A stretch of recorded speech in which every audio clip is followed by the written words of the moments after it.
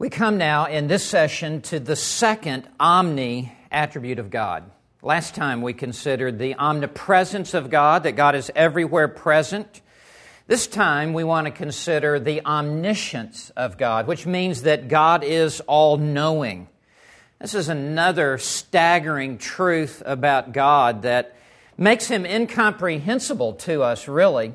I mean, we understand what this means, but the magnitude of this is overwhelming to us, that there is nothing that God does not know. And by this truth, we mean that God possesses all knowledge in His mind.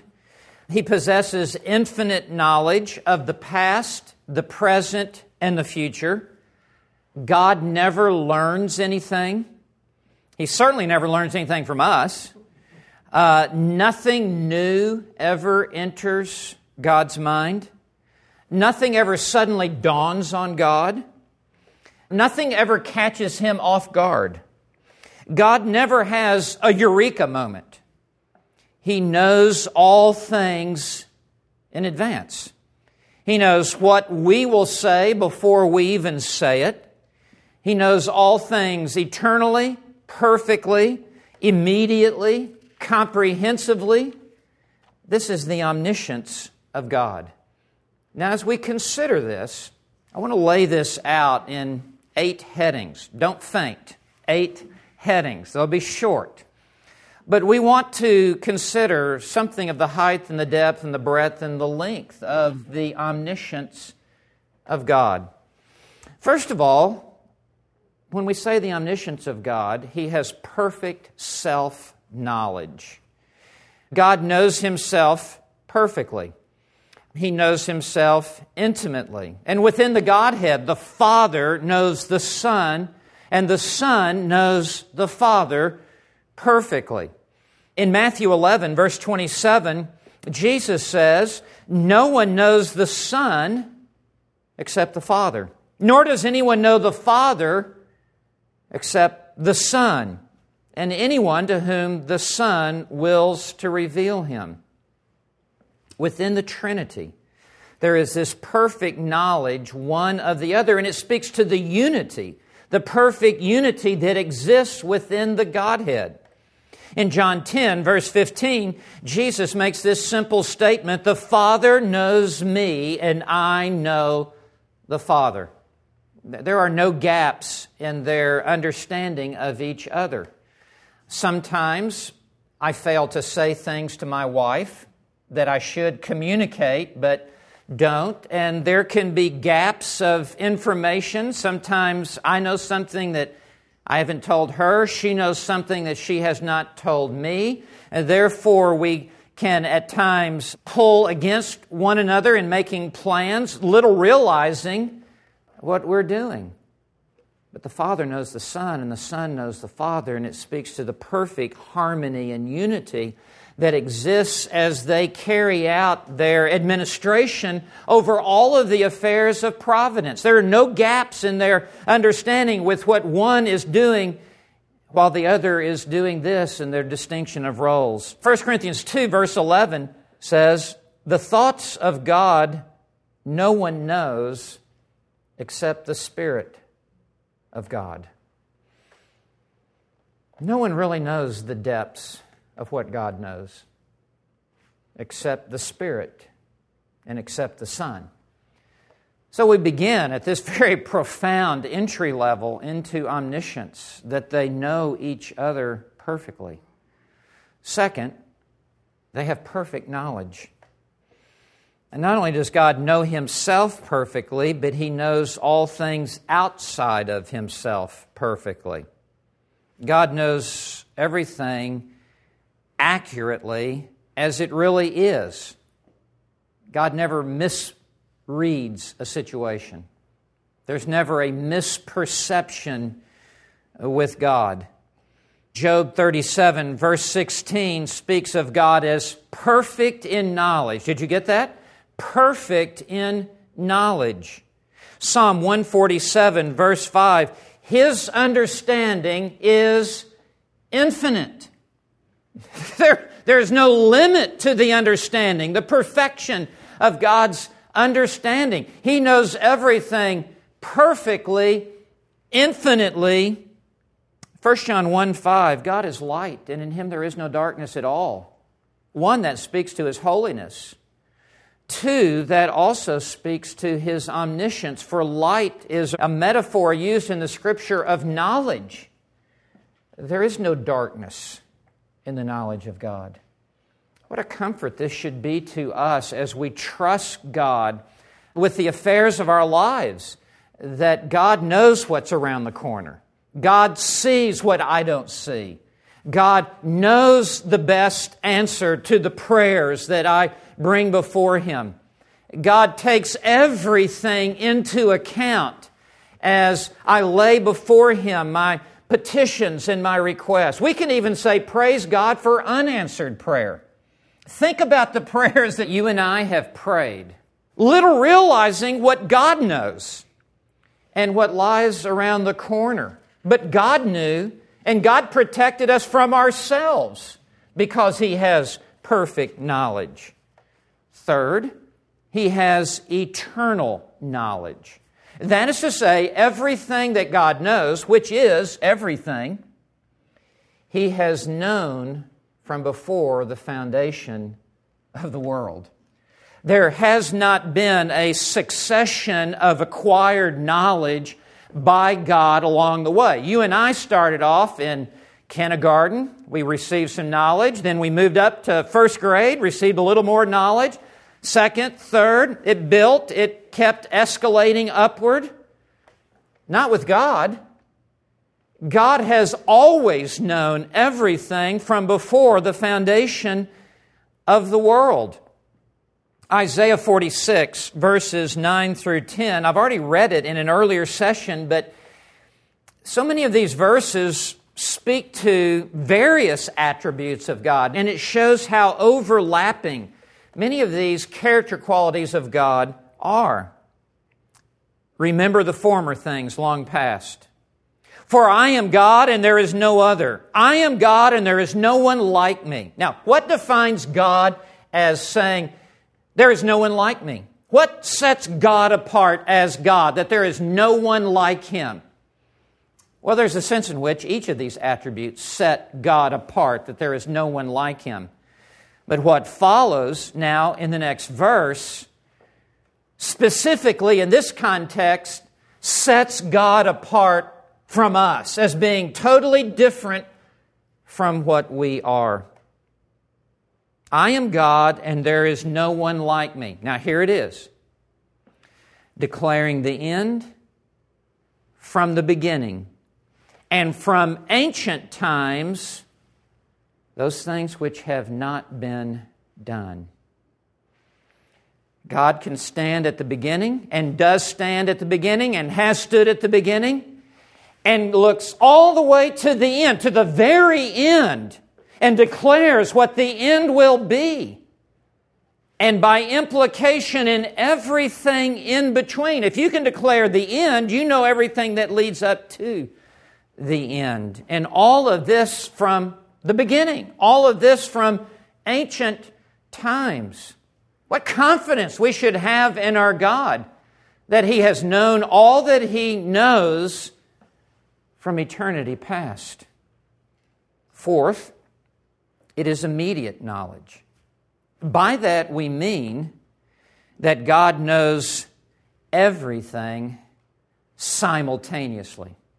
He knows everything immediately.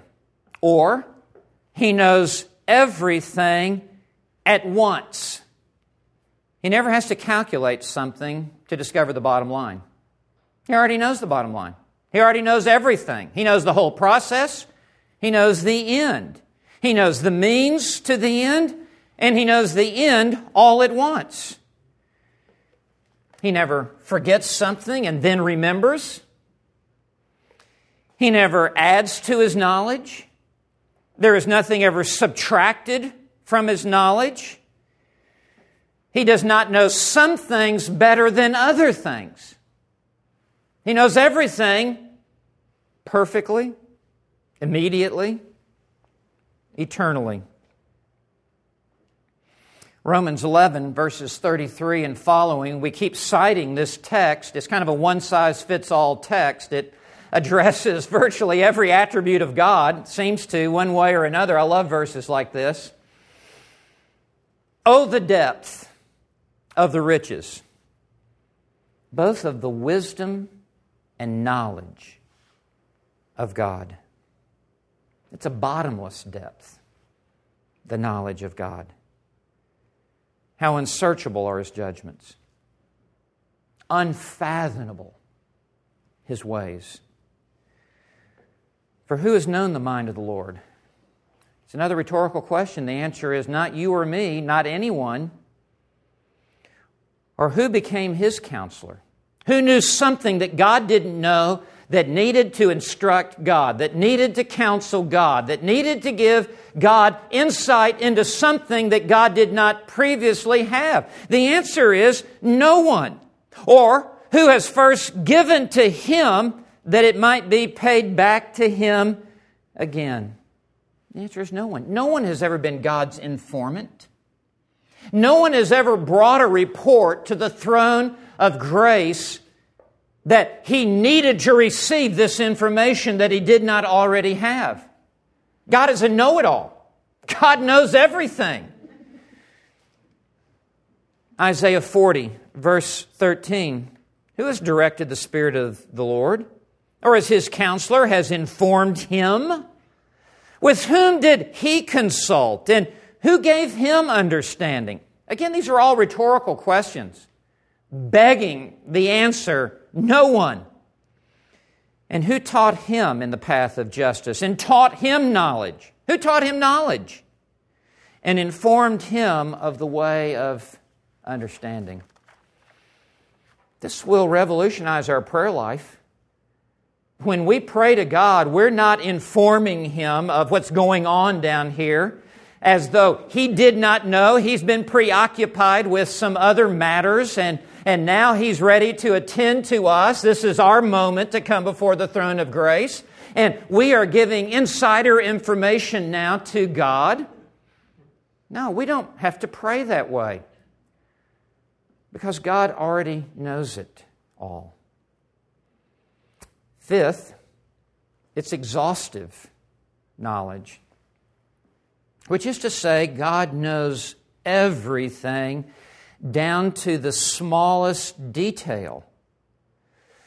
God numbers and names all of the stars, the number of which is incalculable. He numbers every hair upon our heads. Not even a sparrow falls apart from the Lord's knowledge.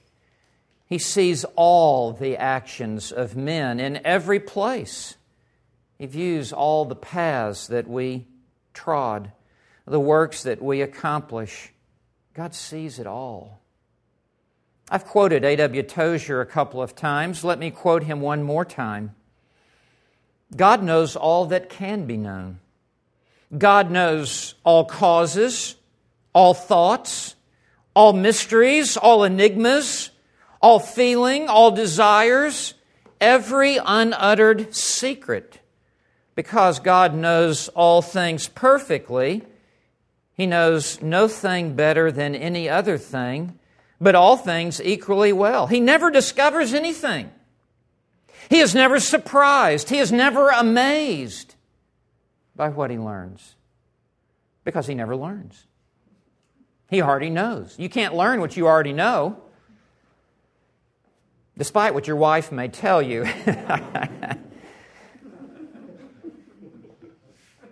Psalm 33, beginning in verse 13. The Lord looks from heaven. He sees all the sons of men. From His dwelling place, He looks out on all the inhabitants of the earth. He who fashions the hearts of them all. He who understands all their works. He understands their works. He understands their heart and their motives and their ambitions behind their works. He sees it all. Psalm 147, verse 4. He counts the number of the stars. He gives names to all of them. That's impossible for us. Proverbs 5:21, for the ways of a man are before the eyes of the Lord. He watches all his paths. Psalm 15, verse 3, the eyes of the Lord are in every place, watching the evil and the good. How exhaustive is the knowledge of God? Every minute detail. Again, this is comforting. It is convicting. It is comforting in that He knows me and my heart. And even when others misunderstand me and there is a mistaken perception about me, God knows the truth. That is encouraging. But that's also very convicting as well. Because other times men think more highly of us than we ought to think. God knows the truth. Sixth, His knowledge is penetrating.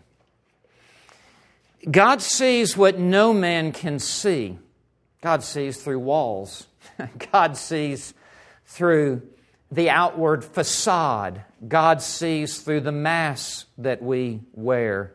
God sees the things that are done in darkness. God sees into the depths of the human heart. God knows the motives. God knows what is truly there. Of course, 1 Samuel 16:7, man looks on the outward appearance, but God looks on the heart. Now, God does see the outward appearance, but God plunges yet deeper. God sees into the secret places of our heart. God sees it all. He knows it all. In fact, it could be said, not only does He see into us, He sees through us. He sees us so perfectly. Perhaps the signature text of all of this is Psalm 139, a psalm which we've already quoted. It's one of these omni psalms. But the first 4 verses, they just so stand out. Listen to these verses. Oh Lord, You have searched me and known me. This word searched was used of the spies going into the promised land to search it out. Firsthand, to have their hands upon the terrain and to look and to come back and to give a report. So God has explored every little niche within us. This word search means to spy out. It means to dig deeply into a matter. The idea is to explore a country, for example. God has searched me and known me. This also speaks highly of His love for us in that He knows the worst about us and still loves us. Sometimes when I'm criticized as a pastor, yes, sometimes that does happen in the ministry. I really have the thought, I'm glad they don't know anymore. If they knew any more, they would really be upset with me. I'm glad that's as far as you go, okay? But God has searched us out. He knows the worst about us. He knows our secret thoughts. He knows our selfishness. He knows our ego. And yet, He has set His eternal love upon us, and it is blazing, and it will never be extinguished, and many waters shall not drown it out. You have searched me and known me. You know when I sit down. This word for know means to know intimately. It's the word that's used really of the relationship between a husband and a wife and their intimate physical relationship. It's as intimate and close as it can possibly be. The psalmist David says, you know me intimately and personally, up close, when I sit down and when I rise up.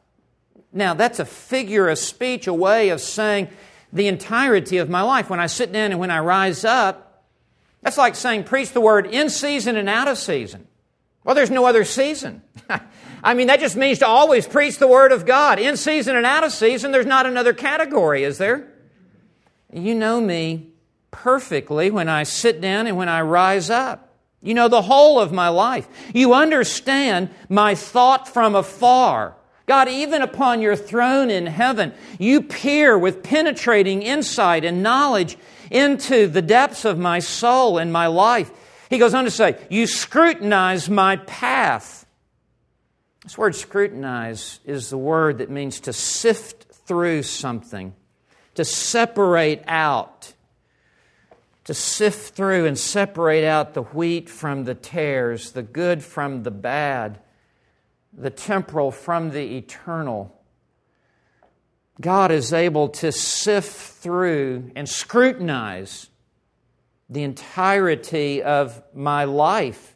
He says, you scrutinize my path and my lying down. When I sit down, when I rise up, when I lie down. I think that covers all the categories, unless we can fly. And you are intimately acquainted with all my ways. Even before there is a word on my tongue, behold, Lord, you know it all. It's an amazing thing. Nobody knows me like this. I would be uncomfortable for anyone to know me like this. You would love me from afar, but if you got too close, there's plenty of flaws within me. This would make any of us uncomfortable to be known like this by another person on the earth. Yet this is exactly how God knows us perfectly. Psalm 139, verse 12, even the darkness is not dark to you, and the night is as bright as the day. God can see even in the dark. That's pretty good. I just need to give you the last two categories. He knows the future. He has future knowledge. You would understand that, of course. The entire second half of the book of Isaiah is just to compare the dumb idols who know nothing and God who sees the future. And the test of the one true God is that He can predict the future and knows the future. And the reason God knows the future is because God has foreordained the future. And then finally, possible knowledge. God even knows what possibly could happen if another path had been taken. And the text I want you to hear is Matthew 11, 21 and 23. It says, woe unto you, Chorazin, woe unto you, Bethsaida, for if the miracles had occurred in Tyre and Sidon had occurred in you, they would have repented long ago in sackcloth and ashes. Process that verse. If the miracles had happened over there that had happened here, they would have repented long ago. But it was not God's sovereign will that they happen over there. God knows not only the reality of what there is, but also the possibility of other things. I need to bring this to a close. Our God is all-knowing, vastly more so than what any of us can comprehend.